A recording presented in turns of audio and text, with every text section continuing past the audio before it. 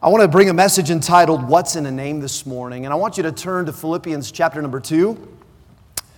Philippians chapter number 2. We're going to look at a very familiar passage of Scripture. And we're going to begin reading in verse number 5. And we'll read verse 5 through verse number 11 for our text. And then we'll dive right in. But I want you to think about this question because we're going to start with it. And then we're going to circle back around by the end of the message.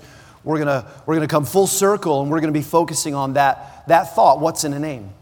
What's in a name? And I want you to see this with me in Philippians chapter 2 and verse number 5. The Bible says this, "Let this mind be in you, which was also in Christ Jesus, who being in the form of God, thought it not robbery to be equal with God, but made himself of no reputation, and took upon him the form of a servant, and was made in the likeness of men. And being found in fashion as a man, he humbled himself and became obedient unto death, even the death of the cross. Wherefore, God also hath highly exalted him, and given him a name which is above every name, that at the name of Jesus every knee should bow, of things in heaven and things in earth and things under the earth, and that every tongue should confess that Jesus Christ is Lord, to the glory of God the Father." Let's pray together before we launch into the message. Father, we ask your help right now with these verses fresh in our minds. Lord, I pray that your Holy Spirit would illuminate our minds to understand your word, to see its application in our lives. And Lord, I just pray that life-changing decisions would be made. We ask you to speak to every heart. And Lord, I thank you for this opportunity. In Jesus' name we pray. Amen. Now, for many people today, a name is really important for somewhat of a surface reason. That many times it connects us with our family associations.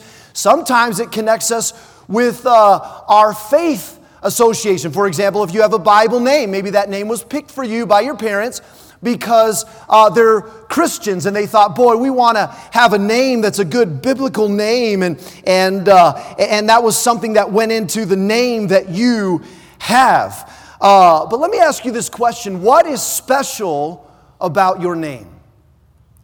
What is special about your name? Is there anything special about it? Is it special because of that family association? I am a part of this family. Is it special because of maybe it's a family name that's been passed down, and so there's a little bit of a heritage there that you're proud of, and so is that what makes it special? Is it special for some other reason? When people hear your name, is it special to them? What do people think of when your name comes up in conversation? When your name is mentioned. As was mentioned, we have 3 kids right now, and our 4th is on the way. My wife is due on October 16th, and some of the ladies that are juniors, seniors, you would remember my wife, and she wanted me, before I forget, she wanted me to say hi. And many of you ladies that she knew when she was here, she wanted me to express her love to you, and she wanted me to say hi, so there you go, all right? And but she misses this place and just had such a special place in her heart here working in the college with the ladies in the college. And but she's expecting our 4th child. We have 3 boys and a girl. Our 4th child's going to be a boy. And we picked the boys' names in our families based on some family names. My first name is Clark. It's actually Clarkson. That's my full name. I go by Clark, and that's a family name. My dad was Curtis Clarkson Graham. My dad flipped the name because he was a junior, didn't want me to be the 3rd, and so he flipped those names, and so I carry a family name that's been passed on. Well, my oldest son, his name's Charlie, short for Charles, and we named him after my father-in-law, my wife's father.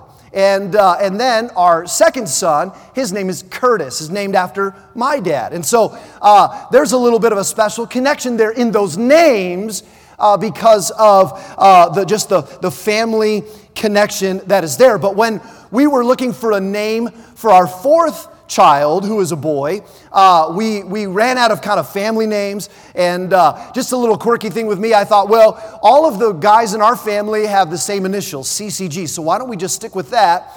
And so I picked the name Clint. There's no family association with that name. I just thought it sounded cool, right? I just thought it sounded really manly. And I just thought, I could just imagine the name Clint. I mean, can you imagine when I was growing up, Clint was kind of Clint Eastwood, kind of a tough guy, kind of a manly guy. And so I could just kind of see little Clint when he's growing up and his older brothers or his sister come to him and, hey, give me that chicken tender. And he just kind of says, feeling lucky, punk? Go ahead, make my day. I don't know. So we picked the name Clint, and we're excited about that. I just think that's a cool name. But we just kind of picked that one out of the air. But, when it comes to the Word of God, there are hundreds of names and titles for God in the Bible. It's just really quite a fascinating study. But what's important about this is for God, His names connect Him with His divine nature, with His character, with His mighty attributes of deity, and His work in your life and in my life.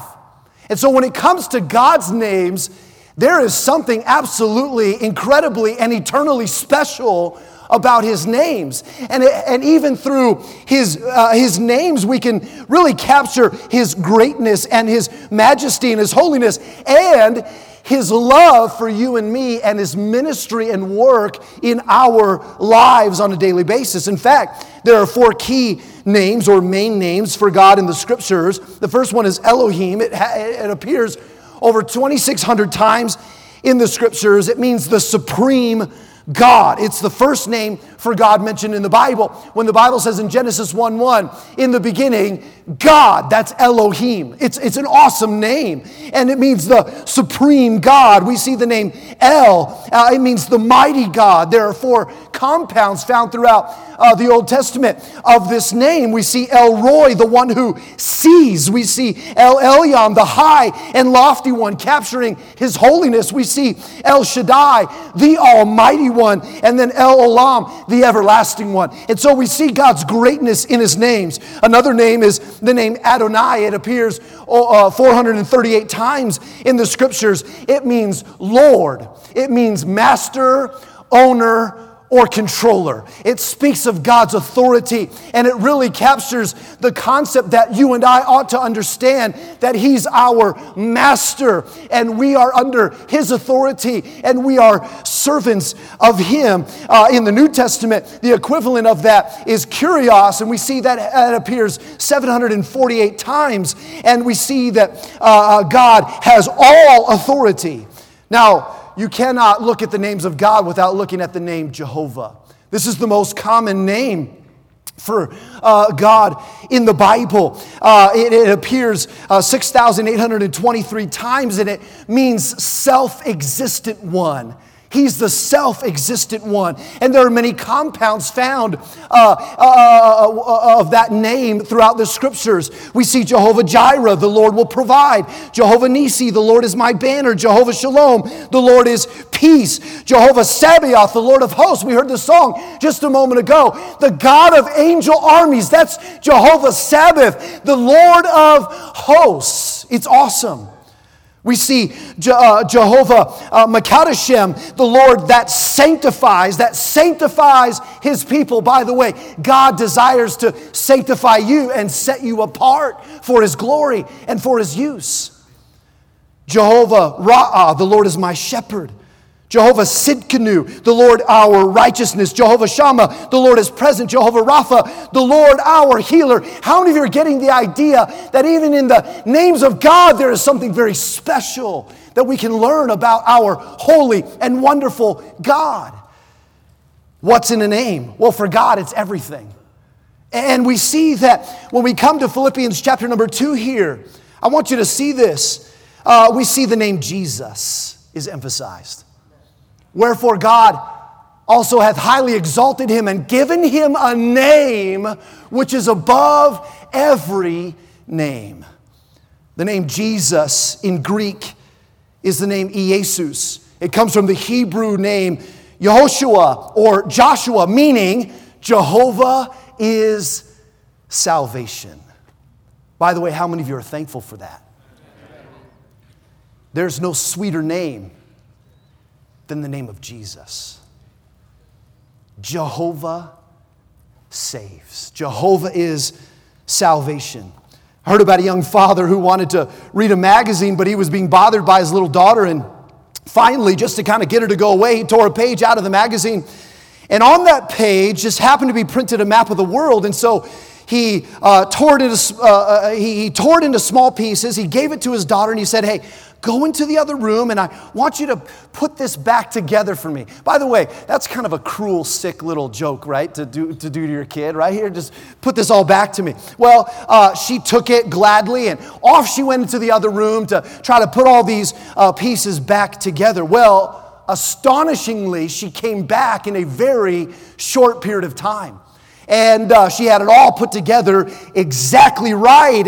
And the father was just really taken aback by that. He was surprised. And he asked, "How did you finish that so quick?" And she said, "Oh, on the other side of the paper is a picture of Jesus. And when I put Jesus back like he belonged, then the world just came together automatically." And when we think of God's names, when we think of our relationship with God, our relationship with the Lord Jesus Christ, when we get Jesus back where he belongs, the world just kind of gets back in its right perspective, doesn't it? Our priorities just have a way of coming in line as they ought to be. And I want you to take a little bit of a closer glimpse with me at the name Jesus this morning. And I want you to notice three powerful, life-changing purposes in his name, Jesus. Jehovah is salvation. And I want you to look with me first in verse number 6 here of our text, and notice with me the first purpose, and that is we are saved by grace. Now don't tune off. That's something that you're, okay, I know that we're saved by grace. The Bible makes that very clear, but let's look at it a little bit closer. Look at verse number 6 of Philippians chapter number 2. And the Bible says about Jesus, it says in verse number 5, "Let this mind be in you, who was also in Christ Jesus, who being in the form of God, thought it not robbery to be equal with God, but made himself of no reputation, and took upon him the form of a servant, and was made in the likeness of men. And being found in fashion as a man, he humbled himself," think of it, "and became obedient unto death, even the death of the cross." We see such great humility here. We see God's grace in these verses. But I want you to notice how his name appears at the end of verse number 5. It appears this way: Christ Jesus. You ever notice sometimes it's mentioned in the scriptures, it's written there, Jesus Christ, and then other times it's Christ Jesus? Well, I want to just kind of focus on that for a minute, and just hopefully you'll see with me that even in that way that the name is rendered there, it depicts and shows to us the wonderful grace of God. W.E. Vine said this and observed this about this passage. He said, "The order of the names and titles of the Lord is always a matter of precision in the New Testament." In other words, it's not by accident when God has it Christ Jesus, and other places it's Jesus Christ. That's not just random. That's not by accident. How many of you believe what 2 Timothy 3:16 says? All Scripture is given by inspiration of God and is profitable for reproof, for correction, for instruction in righteousness. And so we see the word Christ, the name Christ. It's in Greek, it's Christos. It means anointed one. It's a reference to the Messiah. We see Christ, his title, the anointed one, God.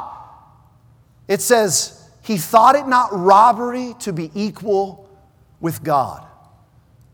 Now, this is important because Christ Jesus places the emphasis on the exalted one who emptied himself, became flesh, and dwelt among us. In John chapter number 1 and verse number 14, the Bible says, the Word became flesh. The Word was made flesh and dwelt among us, and we beheld his glory, the glory as of the only begotten of the Father. Watch this, full of, what's the next word if you know it? grace and truth. So we see God's grace even in the name Christ Jesus. Why? Because he was God, but he came down and emptied himself, poured himself, wrapped himself in humanity so that he could redeem us. It was the greatest act of God's grace. We didn't deserve it. Paul used this title extensively many times throughout his epistles. And it's very interesting because if you think about it, Paul's salvation experience was a little bit different than the other disciples. Paul mentioned himself as being one born out of due time. In Acts chapter number 9, we know that Paul was a persecutor of the Christians, and he was on his way to Damascus, and he was going to find Christians, throw them into jail, and have them put to death if he could. And yet the Lord Jesus Christ appeared to him on the road to Damascus. And Paul saw him in his glorified state. Saw him in his glory. Saw him not merely as Jesus of Nazareth. He didn't see him first in his humanity and then saw him after the resurrection. He saw him in the power and glory of his resurrection. And so his salvation experience was a little bit different. And I think that there's a correlation there between that fact and the way that Paul in his epistles often would refer to Jesus as Christ Jesus. And thereby depicting and capturing and expressing and transferring the importance and the truth of the grace of God. Now here's where it gets cool. I want you to look at a couple of things with me. If you like to underline in the scriptures, I want you to see this. In verse number 6, watch this a little bit closer. Who being in the form of God. Now again, this is a Bible college, right? So we're just going to kind of do some deeper study, maybe some theology here just for a second. And this phrase or form of God, in the Greek, it is morphe theos. That word morphe refers to the essential form, like you have a form, I have a form. And the Bible says here, morphe theos, he was in the form of God. In other words, he was God. Jesus was 100% God. We see his deity right here. But then in verse number 7, it says, but made himself of no reputation and took upon him the form of a servant. And that phrase, form of a servant, comes from the Greek morphe doulos. Doulos refers to a servant or a slave sometimes. And so we see here, he was 100% God and 100% man. But here's where it gets even cooler. At the beginning of verse number 7, how many of you are with me so far? The beginning of verse number 7, it says, he was made of no reputation, but made himself of no reputation. That phrase comes from the Greek word kanoo. By the way, many of you would know this already, but this passage of Scripture is often referred to as the what passage? The kenosis passage, because of that Greek word, kanoo. And here's what it means. It means emptied. Emptied. Now still, think of God's grace. We're talking about the fact that we were saved by grace. But we're going a little bit deeper and we're capturing the power and the depth and the magnitude of the grace of God. He emptied himself. Now Christ's incarnation, God becoming flesh, this was not an emptying himself of his deity. That's very important. In other words, Christ's deity was never diminished in any way when he poured or emptied himself into humanity. It was not an emptying of his deity, but rather a clothing in humanity in order to be a servant. And again, I'm going to reemphasize this statement. That was the greatest act of God's grace. And you say, well, why is that important? Well, can I ask you a question? Do you take God's grace for granted? Do I take God's grace for granted? Have you ever lived through a day, or have you ever lived your life in such a way where you were not acknowledging the grace of God in your life where you were sort of taking God's grace for granted? Has there ever been a Christian here who maybe has abused God's grace? What a sad thing. Hopefully we're getting a little bit of a clearer picture of how awesome the grace of God is. Here it is in 2 Corinthians chapter 8 and verse number 9. The Bible says, "For you know the grace of our Lord Jesus Christ, that though he was rich, yet for your sakes he became poor, that ye through his poverty might be rich." In Ephesians chapter 2 and verse number 7, the Bible says that in the ages to come, he might show the exceeding riches of his grace in his kindness toward us through, watch this, Christ Jesus. Christ Jesus captures his grace.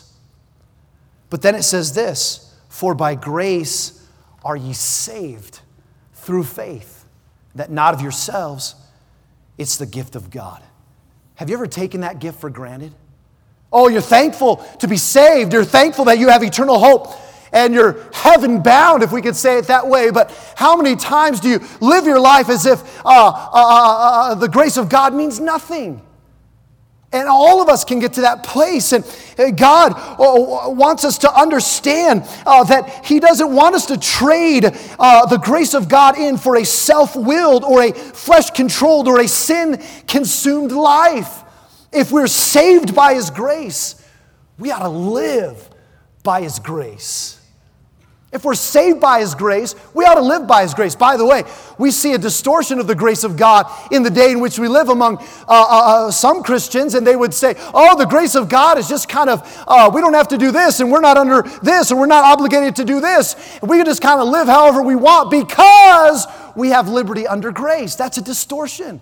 Remember, Titus 2:11 says, "The grace of God that bringeth salvation hath appeared to all men, teaching us," verse 12 says, "that denying ungodliness and worldly lust, we should live soberly and righteously and godly in this present world." But here it is. In 1 Corinthians chapter 15 and verse number 10, Paul understood this. He understood it. And it was expressed when he mentioned Jesus as Christ Jesus. He was always acknowledging God's almighty grace in his life. And he said in 1 Corinthians 15:10, "But by the grace of God, I am what I am. But his grace," listen to this, "his grace which was bestowed upon me was not in vain." Paul said, I didn't squander God's grace. I didn't waste it. I didn't forget about it. I didn't take it for granted. He would go on to say, "But I labored more abundantly than they all, yet not I, but the grace of God which was with me." Peter said it this way in 1 Peter 4:10. He says, "As every man hath received the gift, even so minister the same one to another as good stewards of the manifold grace of God." Students, can I ask you a question this morning? How are you doing at stewarding the grace of God that he's bestowed upon you? Listen, we're saved by grace. That means we have a purpose. We're to live by his grace. And if we're saved by his grace and we're to live by his grace, that means that we can depend upon his grace. Isn't it an awesome thought to know that the resource of God's grace never runs out? It's always overly and abundantly available to the believer. In 1 Peter 5:10, the Bible says, "But the God of all grace, who hath called us unto his eternal glory by Christ Jesus, after that ye have suffered a while, make you perfect, establish, strengthen, settle you." You say, "Man, I don't know how I'm going to pass all my classes this semester. I don't know how I'm going to pay my school bill. I've got some family issues back home. I'm still trying to find a job. I don't even know. I've been trying, and I'm not really sure how it's all going to happen, but I've got to get one." Can I tell you that you can trust the Lord and you can depend upon his grace? And here it says that after you have suffered a while, sometimes God wants to, in his grace, establish and strengthen and settle you. He wants you to grow in the grace and knowledge of him through some of the processes of life, whether it's paying a school bill, trusting God for this need or that need, trusting God for your family situation, whatever it is. But we're saved by grace. Yet it doesn't stop there. I want you to see, secondly, very quickly, not only are we saved by grace, remember this, Christ Jesus. Every time you see that in the Scriptures, thank God for His grace. He left the glory of heaven. He was in the form of God. He thought it not robbery to be equal with God, but He took upon Him the form of a servant, became obedient unto death, even, it's interesting how the Bible says, even the death of the cross. He did that for you, the greatest gift of grace ever. Don't abuse it. Don't take it for granted. Don't waste it. Here it is. Secondly, we're saved to glory. So we talked about Christ Jesus. That captures His grace. But then I want to see the reverse of that, Jesus Christ. I want you to see with me very quickly that this pictures His glory. We see Christ Jesus shows us His grace. We can learn some things about the grace of God there. But now we see Jesus Christ. This is picturing His glory. It pictures the power of His resurrection and the fact that we are saved to glorify Him. The name Jesus Christ pictures the despised and rejected one who was afterwards glorified. So obviously it testifies of His resurrection. Now here's where it gets cool. We mentioned the Apostle Paul, how he used Christ Jesus throughout his epistles. But in contrast, when you look at the writings of the other apostles, Peter used Christ Jesus a couple of times. Remember, Peter was one of those who saw the transfigured Christ on that Mount of Transfiguration. He saw Him in His glory.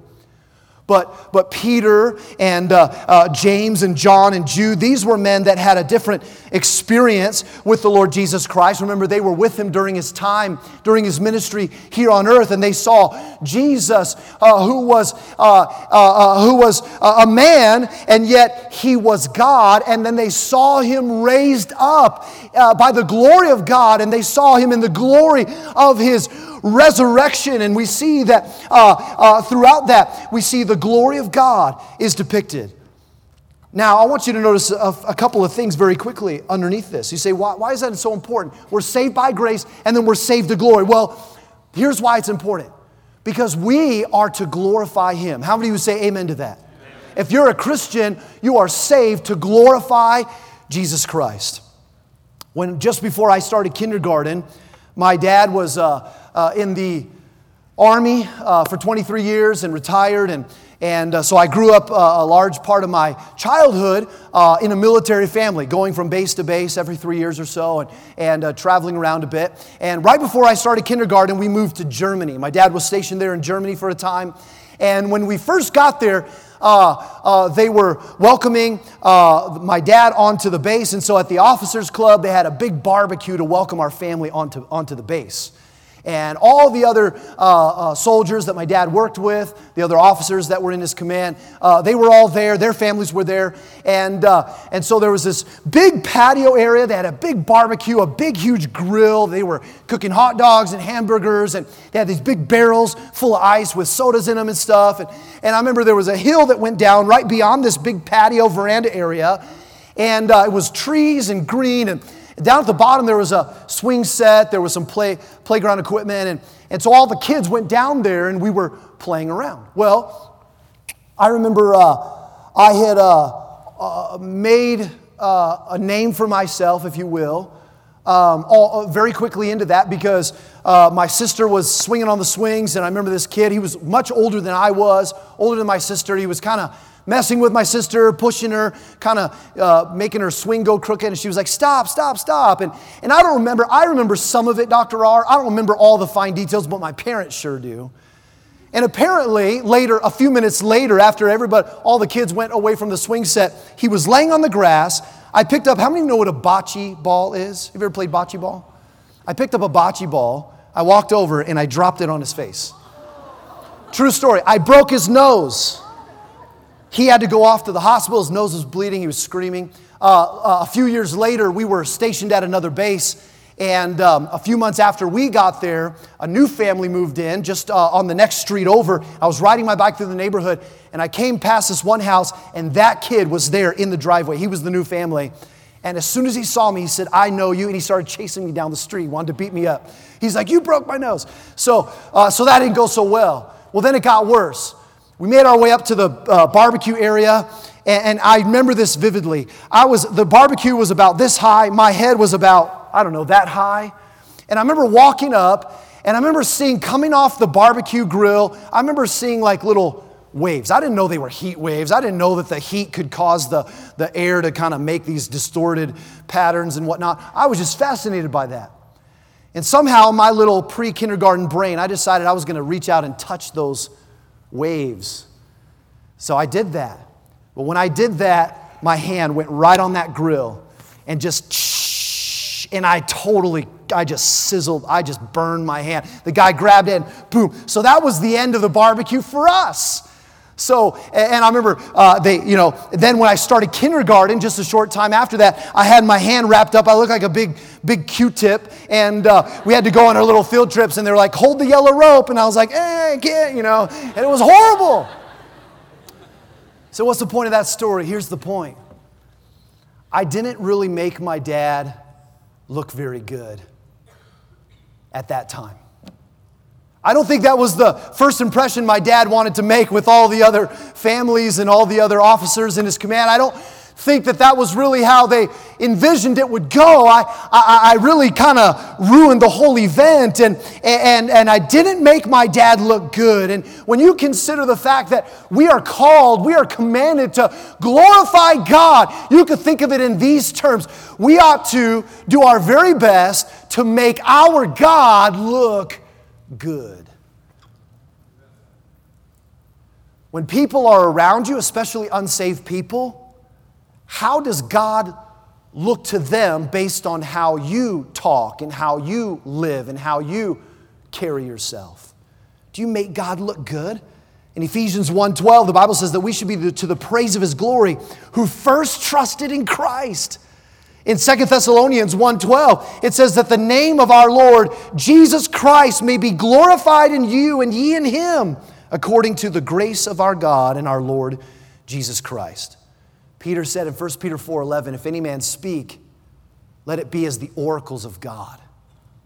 In other words, speech that would be full of His truth, full of His grace, full of His compassion, full of His holiness, full of righteousness and good things, that what we say and how we act and what we do and what we involve ourselves in would all sort of tie itself back into who we belong to. Because we're saved by His grace, but we're saved to glorify Him. It says, if any man minister, let him do it as of the ability which God giveth, that God in all things may be glorified through Jesus Christ, to whom be praise and dominion forever and ever. Amen.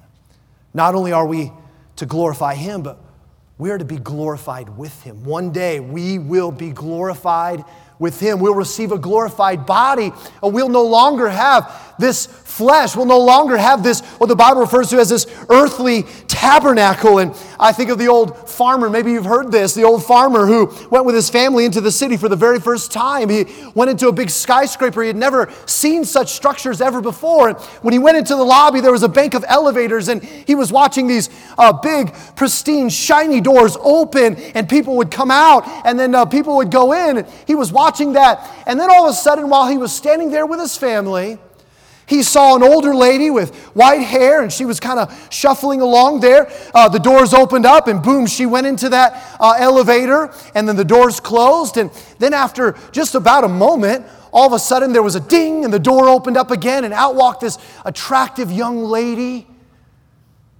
And he kind of nudged his little grandson there, and he said, "Go get your grandma. Go get your grandma." Oh, you guys didn't laugh at that. Okay, don't tell that joke. That was bad. He didn't get it quite right. He didn't understand what the elevator did, but he noticed a change, right? And it doesn't happen that way. We know that. But listen, there is something the Bible shows to us and teaches us about the fact that one day when our earthly body dies, the day of redemption, it's called in the Word of God, we will receive a glorified body and we will be glorified with Him. We are joint heirs with Christ, and we'll be in a place where there is no sickness and no sin and no more battle with the flesh. It's a wonderful thing to be glorified with Him. But God wants us to live for Him right now. Because we have the hope of being glorified, it should affect the way we live. In Romans chapter 6 and verse 4, it reminds us, therefore we are buried with Him by baptism into death, that like as Christ was raised up from the dead by the glory of the Father. Do you see the glory there? Even so we also should walk in newness of life. In 1 John in chapter 3 and verse number 2, John said, Beloved, now are we the sons of God, and it doth not yet appear what we shall be, but we know that when He shall appear, we shall be like Him, for we shall see Him as He is. In 1 Corinthians chapter 15 and verse 51, Paul said, Behold, I show you a mystery. We shall not all sleep, but we shall all be changed. My fourth child is on the way, and I've told my kids many a time, I kind of take this verse and I change it around, Dr. R, and I said, kids, listen, we shall not all sleep, but all of you are going to change the baby. All of you, it's different this time around for us because now we have a 14-year-old, a 12-year-old, and a 9-year-old, soon to be 10-year-old. And I told them, I said, you guys are going to help us change and do some of that, And so that's really cool. And we didn't have that before when they were little. But we see that he says, we shall not all sleep, but we shall all be changed in a moment, in the twinkle of the eye. The last trump, for the trumpet shall sound, and the dead in Christ shall be raised incorruptible, and we shall be changed. For this corruptible must put on incorruption, and this mortal must put on immortality. So when this corruption shall have put on incorruption, and this mortal shall have put on immortality, then shall be brought to pass the saying that is written, Death is swallowed up in victory. We're saved to glory. We're bound, if you're saved, for the glory of heaven, for a glorified body, to be glorified with Christ. But yet God wants us to glorify Him now, because certainly we'll be doing that forever and ever and ever in eternity. Amen? So we're saved by grace. Are you living by His grace? We're saved to glory. Are you glorifying Him? But the third one, and I'll close with this, we got to be done. We're saved for going. We're saved by grace. We're saved to glory. But thirdly, we are saved for going. Saved for going. Now, we see in verse 6 through 8 of Philippians chapter number 2, we see the grace, right? We see in verse number 9 through 11, we see the glory. Wherefore, God also hath highly exalted Him and given Him a name which is above every name, that at the name of Jesus every knee should bow, of things in heaven and things in earth and things under the earth. There's the glorying. That every tongue should confess that Jesus Christ is Lord, to the glory of God the Father. There's the glorifying. But now, where do we see the going? I want you to go back to verse number 5, where we started. Verse number 5. Watch this. Let this mind be in you, which was also in Christ Jesus. I believe that's where we see the going. Let this mind be in you, which was also in Christ Jesus. Well, what mind was that? I mean, how do we see the going there? Well, I want you to go back just a couple of verses. And again, we're almost done. Stay with me. We're going to be done in just 1-2 minutes. It says, verse number 3, let nothing be done through strife or vainglory, but in lowliness of mind, let each esteem other better than themselves. Look not every man on his own things, but every man also on the things of others. Let this mind be in you. If we're saved for going, what is it exactly that we are to go and to do? A couple thoughts real quick as we close. Number 1, we're to humbly serve. If there's one word that should sort of rise above so many others in this passage, it should be the word humility. Humility.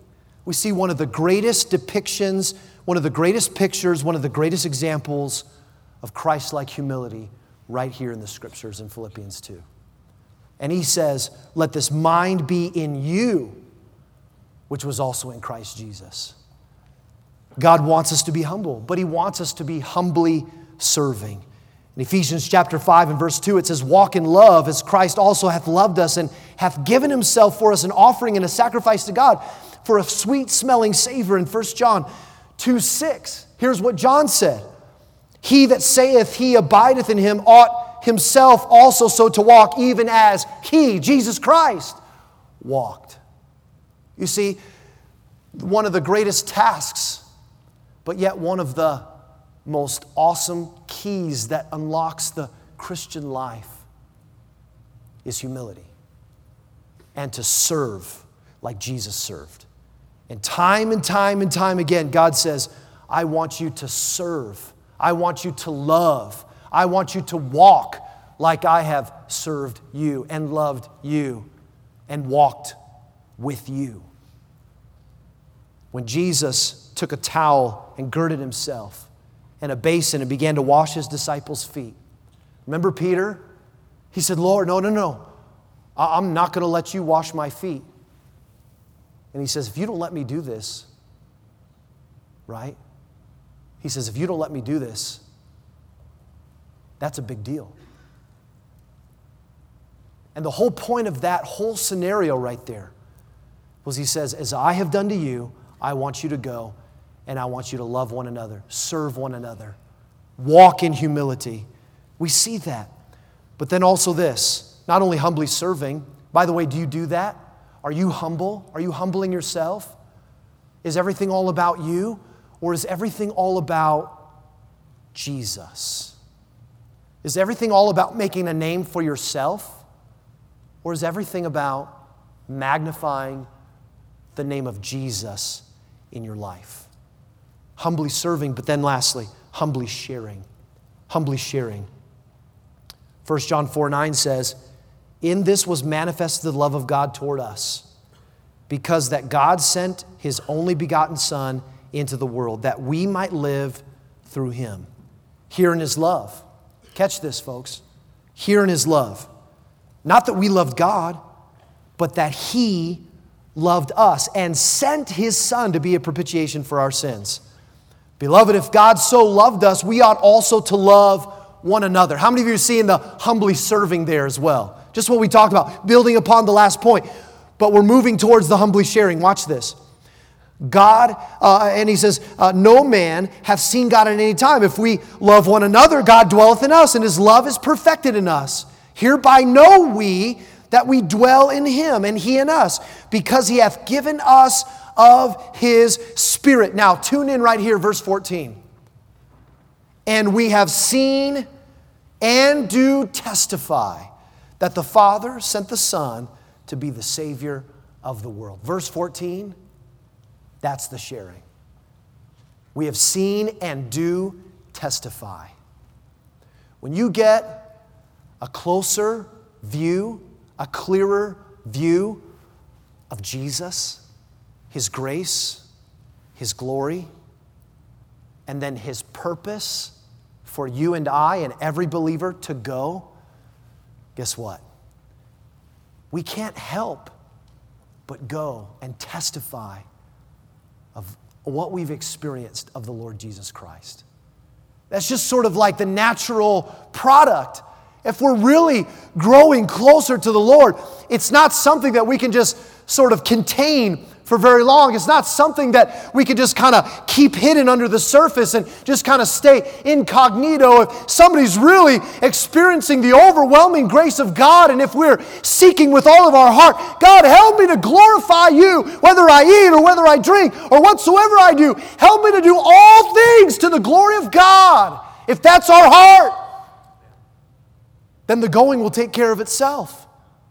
We'll be humbly serving one another. We'll be humbly loving other people, including those without Christ. We will love them enough to take them the gospel and say, Jesus has changed my life. We got to be done. Here it is. If you're saved and you bear the name of Jesus Christ, by the way, you do. What does the word Christian mean? Little Christ, Christ-like one. If you're a Christian, you bear His name. You bear his name. What's in a name? Do people see Christ in you? What's in a name? For God, it's everything. But for the Christian who knows God, it's also everything. It's everything. May we walk in his grace. May we strive and seek by his grace to glorify him, and then be empowered to go and to serve and to love and to share Jesus with the world.